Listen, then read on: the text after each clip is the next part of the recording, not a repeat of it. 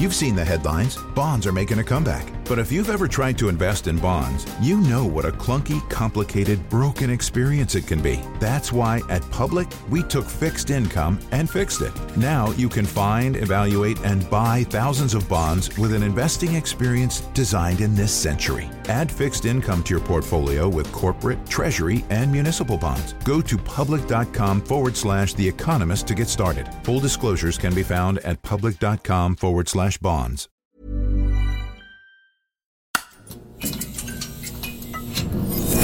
The Economist.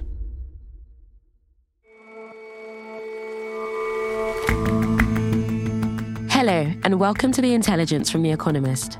I'm your host, Ore Ogunbiyi. Every weekday, we provide a fresh perspective on the events shaping your world.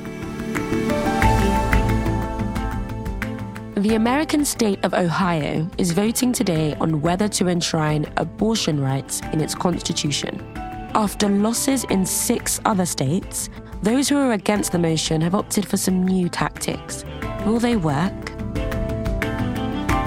And lying to get a job has become rather normalized. Even if you don't explicitly lie, you might opt for some carefully crafted exaggeration to help make your case. And it turns out that the applicants aren't the only ones being dishonest.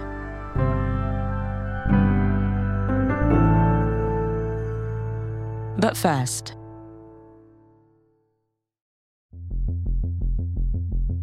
today marks 1 month since Hamas launched a brutal attack on Israel. On October 7th, more than 1,000 civilians were killed and hundreds more were taken hostage. Since then, a cycle of violence has taken hold. Gaza is becoming a graveyard for children. Hundreds of girls and boys are reportedly being killed or injured every day. More journalists have reportedly been... For weeks, the Gaza Strip has been under sustained Israeli fire. And on Monday, the UN General Secretary Antonio Guterres called for an immediate humanitarian ceasefire. The Hamas-run health ministry in Gaza says the Palestinian death toll has now passed 10,000. But relief looks vanishingly unlikely. Well, there'll be no ceasefire, general ceasefire in Gaza without the release of our hostages. As far as tactical... Overnight, the Israeli Prime Minister Benjamin Netanyahu said that without a hostage deal, Israeli strikes and its mounting ground assault will continue. He also suggested that a post-conflict occupation may follow. I think Israel will, for an indefinite period, will have the overall security responsibility because we've seen what happens when we don't have it. When we don't have that. As devastating images are disseminated across the Middle East, there are growing concerns that the war may spill over into a regional conflagration. Those fears are particularly pressing in neighboring Lebanon, where Hezbollah is the country's most powerful military force. Over recent weeks, sporadic border battles between Israel and this Shia Muslim militia have threatened to escalate.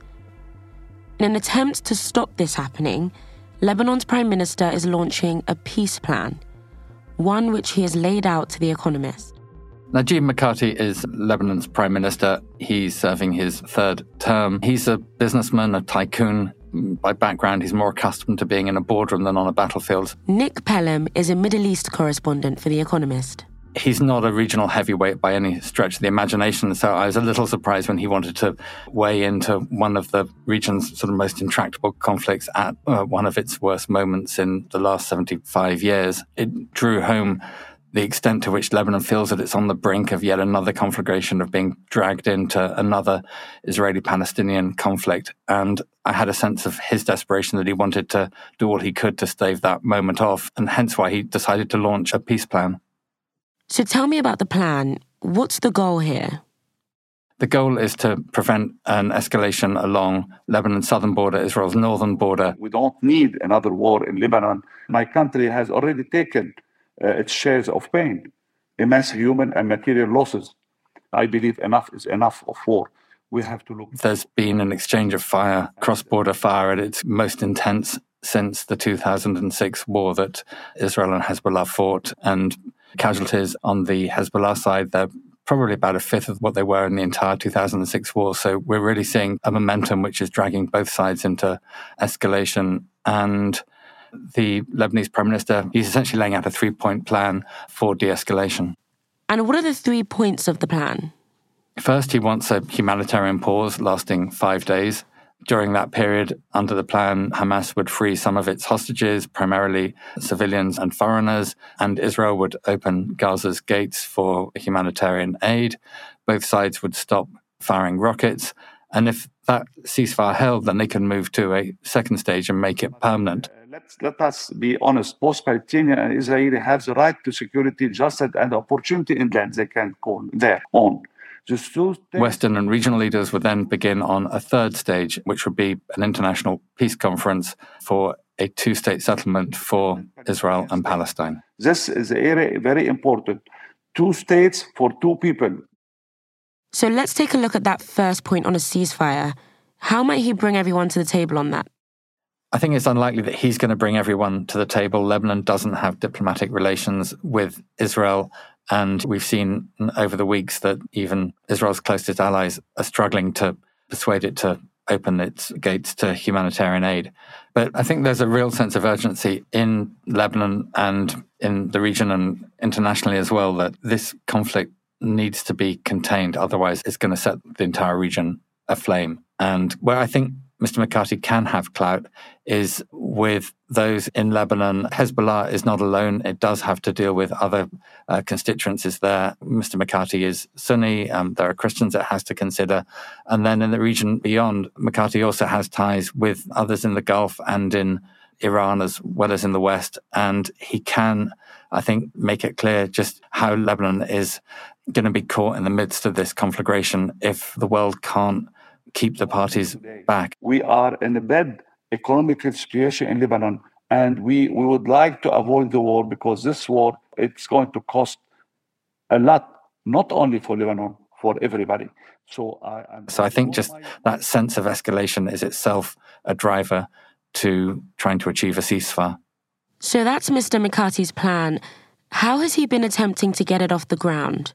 So he's been trying to sell the plan to regional leaders. He's been in Doha, the Qatari capital, where there's been a flurry of diplomatic activity. Mossad's chief, David Barnea, has been there, and Hamas's leaders are based there. What I'm trying to do is to make the right pressure locally and regionally and international level to say that, please, we would like to prevent war in Lebanon. He's been to other regional capitals. He's been talking to Iran, to the Iranian foreign minister. I cannot predict or say on behalf of Hezbollah or on behalf of Iran. But as I'm seeing and as we are following, they are keen to have a ceasefire now. And Iran's formal position is that they want a ceasefire too.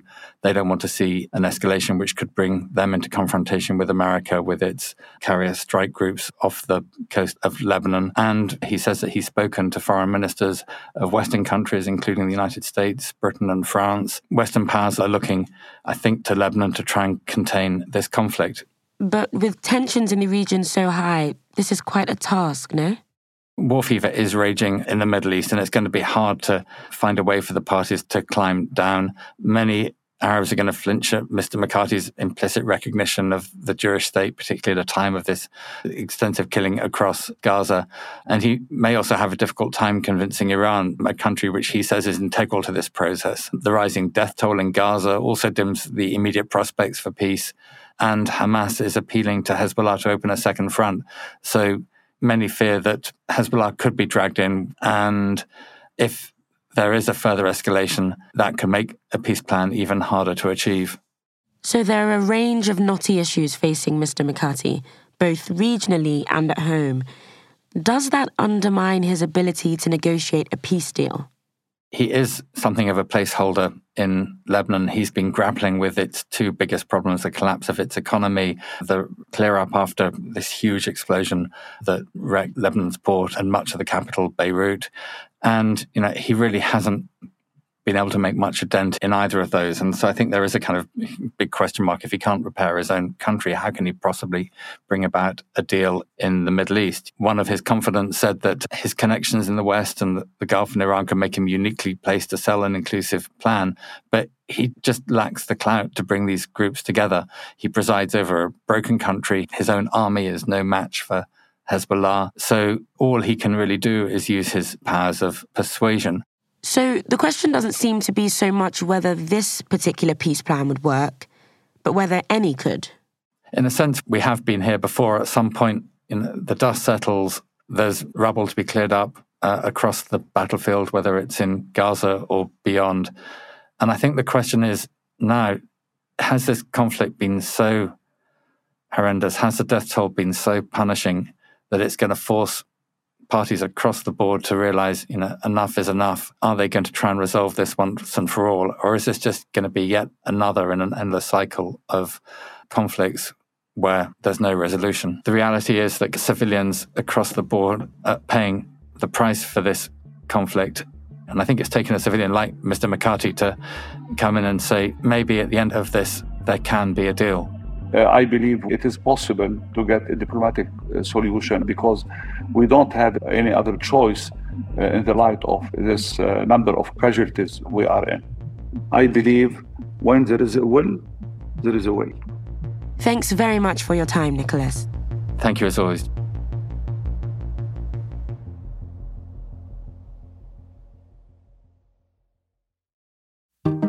Guys, I won't lie, I am running out of new ways to tell you that you need to get an Economist Podcast Plus subscription. Whether it's to enjoy our longer weekend show with much deeper storytelling from our correspondents, or to enjoy our weekly feature shows, there's something for everyone. If you already have a print and digital subscription, don't forget to link your account, or you can listen to our podcasts in our handy Economist app.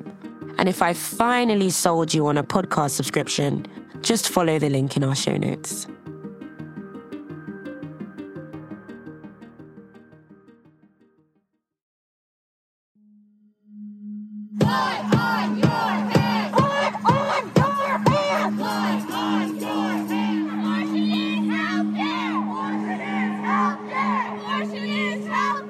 Abortion is talked about a lot in America. We demand protection at conception. We demand protection at choice. It's been a year and a half since the Supreme Court overturned Roe v. Wade, and in turn, the federal protections of abortion rights. I am unapologetically pro-life. We need to. The topic is still at the center of a lot of protests, political campaigns, and debates in state legislatures across the country. I will support the cause of life as governor and as president. Can't we have a minimum standard in every state? But the language that people are using to talk about abortion, especially in these campaigns, is changing. And one vote today might be the test of whether that new language is working. Ohio is voting today on whether to add the right to an abortion to their state constitution. Stevie Hertz is our US audio correspondent. In the past, Ohio has been a swing state, turning from red to blue at presidential elections. But in the past few decades, it's become steadily more conservative. And so this vote today is a test of whether anti-abortion activists can avoid losing even in a pretty Republican state. And so for those of us who haven't been following this story, give us a bit of context here. Abortion is currently legal in Ohio up to 22 weeks, which is around viability. But that's only because a 6-week ban is being litigated in the courts. And it was in place for several weeks last year. It's known as the Heartbeat Bill. And it drew national attention when a 10-year-old rape victim had to leave the state to get an abortion. And the vote today would add the right to an abortion up to viability and after for the life and health of the mother to the state constitution. And the important piece of context here is that 6 other states have voted on abortion rights since Roe v. Wade was overturned last year. And in each of those states, abortion rights have won. And so there's a bit of a cottage industry for these votes at this point, where strategists and pollsters travel from state to state trying to win for their side. And both sides are trying new messaging in Ohio, because Ohio is a pretty Republican state, and the party here has been heavily involved in the campaign. And so if abortion activists can't win here, then they're really going to struggle elsewhere. Stevie, you say both sides are trying new messaging. What kind of new messaging are we getting from the supporters of women's rights to abortion? So abortion rights campaigns have found a lot of success in the last year talking about individual rights and stopping government control over healthcare. They've even linked it to mask mandates from the COVID-19 pandemic. There's a real libertarian streak to these campaigns, and that's been really successful in places like Kansas. They're explicitly designed for people who might normally vote Republican. But the language in Ohio is much warmer, and it's much less individualistic. As a pastor, I've counseled families on the most important personal decisions, even abortion. This ad for the abortion rights campaign, it has a pastor sitting in the pews, he's talking to you, and it's still about avoiding government control. It gives families the freedom to make their own decisions. It's talking about families' choices rather than a woman's right to choose. I spoke to Gabriel Mann from the abortion rights campaign, and he said that this was a deliberate choice. We're focusing on families, on couples, because those are the people who are impacted by abortion bans. Many people who seek abortion access already have a child, one or more. They're already moms. It's also perhaps more appealing to men that this is not a woman's issue, but a family one. Gabriel Mann said on a campaign like this, people generally already know how they think about abortion, but this campaign is more about getting people to actually turn out and fill out a ballot. And that's where men might come in. There have been a lot of partners who've been doing great work, stigma busting, talking about the value of abortion access, abortion as healthcare, that kind of message. That's not necessarily the main point of this campaign. It's not directly focused on how do you feel about abortion. The main point of this campaign is don't let the government take this decision away from you. And so what we're seeing here is that abortion rights activists are really adapting their language, adapting their campaign for the politics of each state. And how about their opponents? What are they up to? Anti-abortion campaigners are trying a really novel campaign in Ohio. It's all about parental rights. Here's one of their ads. Currently in Ohio, if your minor child wants to have an abortion, you as a parent have the right to object or consent. This amendment takes away all those rights. This is too extreme for Ohio. We should vote no. So the anti-abortion campaign is arguing that if this amendment passes, Ohio's parental consent and notification laws around abortion would be overridden. The legal scholars I spoke to said that was definitely a stretch, but it does tie the campaign to other parental rights issues about what kids have been learning in school and care for trans kids. And those have been big issues in Ohio and across America recently. And so the campaign lines that you often hear in anti-abortion campaigns, like about health and safety protections or late-term abortions, which are rare but very unpopular, they are coming up in this campaign, but they're really secondary to this parental rights message. And why are they not using those tried and tested messages anymore? Partly because they weren't successful in other states, so they're having to try and find something new to maybe make this result different. Something that you see in a lot of areas of American politics is one side saying that the other side is just too extreme. So anti-abortion campaigners are saying that this amendment would be too permissive for Ohio. And the abortion rights campaign is saying the alternative is the 6-week ban, which could be reimposed really whenever by the state courts. Those on the anti-abortion campaign, they've really been running from any mention of the 6-week ban. There are exceptions in our law today. Put aside the heartbeat. So this is what the advocate for the anti-abortion campaign, Mehek Cook, said in a recent TV debate. For the life of a mother. Today we have a 22-week ban. That is our law in Ohio. But that's not what we're talking about, Curtis. This amendment allows for full-term, late-term abortions, partial birth abortions. The abortion amendment on the ballot today would allow for abortions after viability, but only where the life or health of the mother was at stake. This is similar to a standard under Roe versus Wade. What's interesting is that Governor Mike DeWine, who is a Republican and is very popular in Ohio, he's staunchly anti-abortion. He signed the 6-week ban, and he's campaigning against this amendment today. But he said there's a willingness to soften the 6-week ban. He said that he wants to end up with an abortion policy in Ohio that the majority of people accept and the majority of people are comfortable with. And we've been hearing similar noises around abortion bans in other parts of the Republican Party recently.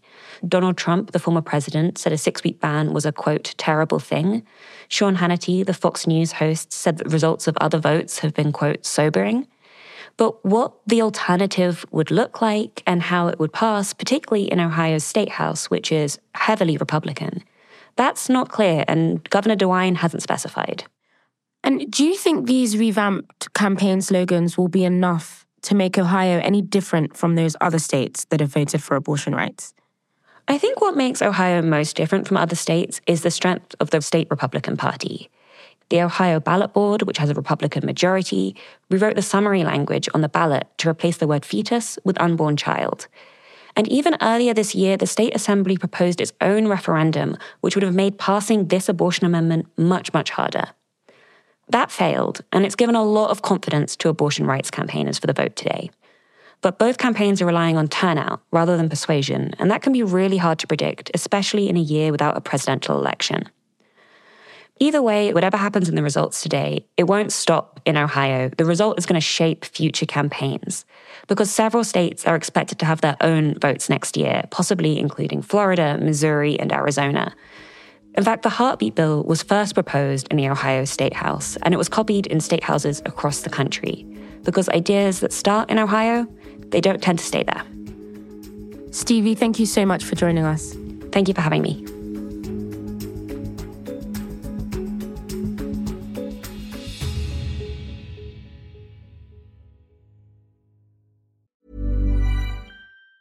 You've seen the headlines. Bonds are making a comeback. But if you've ever tried to invest in bonds, you know what a clunky, complicated, broken experience it can be. That's why at Public, we took fixed income and fixed it. Now you can find, evaluate, and buy thousands of bonds with an investing experience designed in this century. Add fixed income to your portfolio with corporate, treasury, and municipal bonds. Go to public.com/The Economist to get started. Full disclosures can be found at public.com/bonds.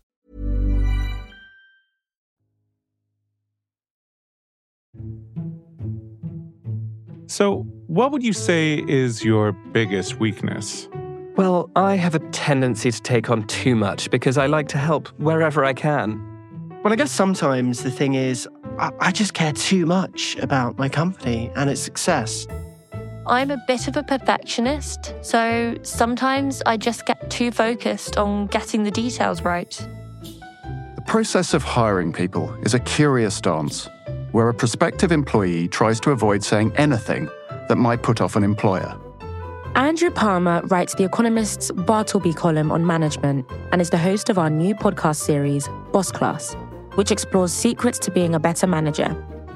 But if recruitment is a battle between duplicity and candor, it's not just fought between truth-seeking firms and self-promoting candidates. Everyone is tempted to gloss over the truth, companies included. But let's start with the candidates. The whole point of a CV or a LinkedIn profile is to massage reality into the most appealing shape possible. Everyone beyond a certain level of experience is a transformational leader, personally responsible for generating millions in revenue. The world economy would be about 15 times bigger than it actually is if all such claims were true. The average Briton spends 4.5 hours a day watching TV and online video.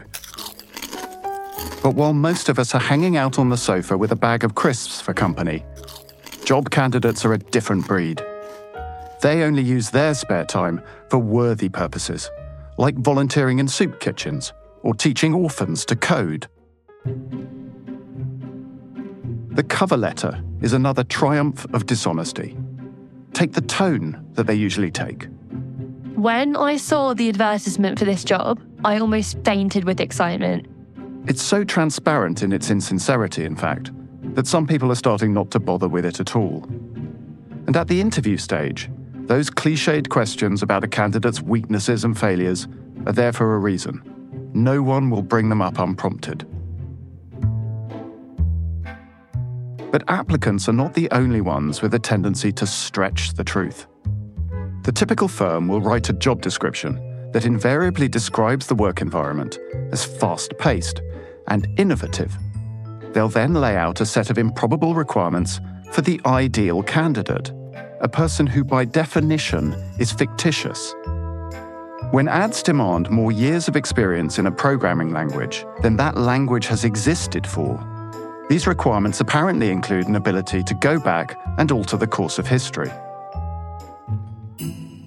Things get worse when hirers use bots to sort through the pile of applicants. There are now services that scan your resume when you're making an application, and they'll mark you down if your CV does not match the keywords that appear in the original job post.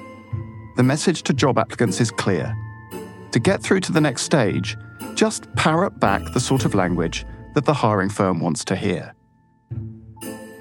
One software engineer claims to have got a 90% plus response rate with a spoof CV that showed apparent spells at Microsoft and Instagram. But it was stuffed full of nonsense too.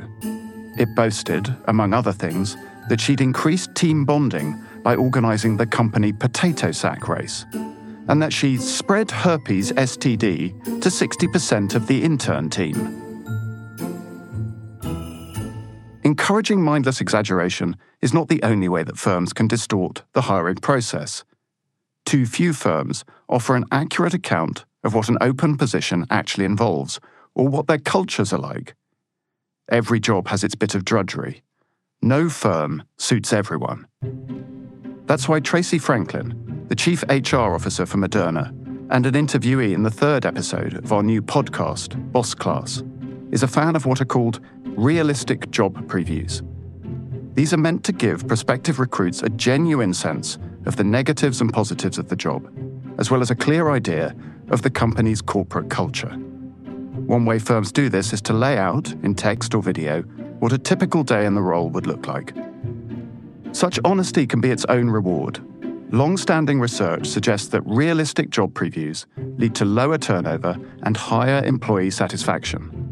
The fact that this creates a positive image of the organization's honesty is the best explanation for why that's probably the case. If candidates were always to give genuinely truthful answers, I have a habit of making basic but calamitous errors. Many would rule themselves out of a job. If firms were to give a warts and all description of themselves, many would end up deterring good applicants. But a process designed to uncover the truth about job applicants would run a lot more smoothly if firms were first willing to be honest about themselves and own up to their own weaknesses. To listen to the entire 7-episode arc of Boss Class, subscribe to Economist Podcast Plus now. The link is in the show notes.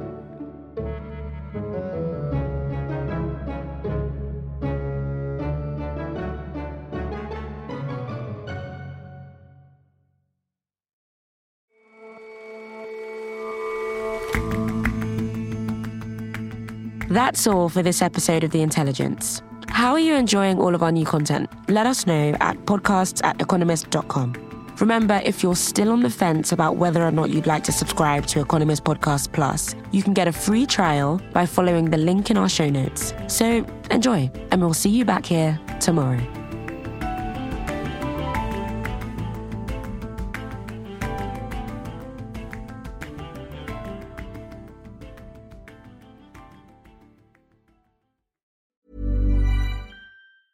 You've seen the headlines. Bonds are making a comeback. But if you've ever tried to invest in bonds, you know what a clunky, complicated, broken experience it can be. That's why at Public, we took fixed income and fixed it. Now you can find, evaluate, and buy thousands of bonds with an investing experience designed in this century. Add fixed income to your portfolio with corporate, treasury, and municipal bonds. Go to public.com/The Economist to get started. Full disclosures can be found at public.com/bonds.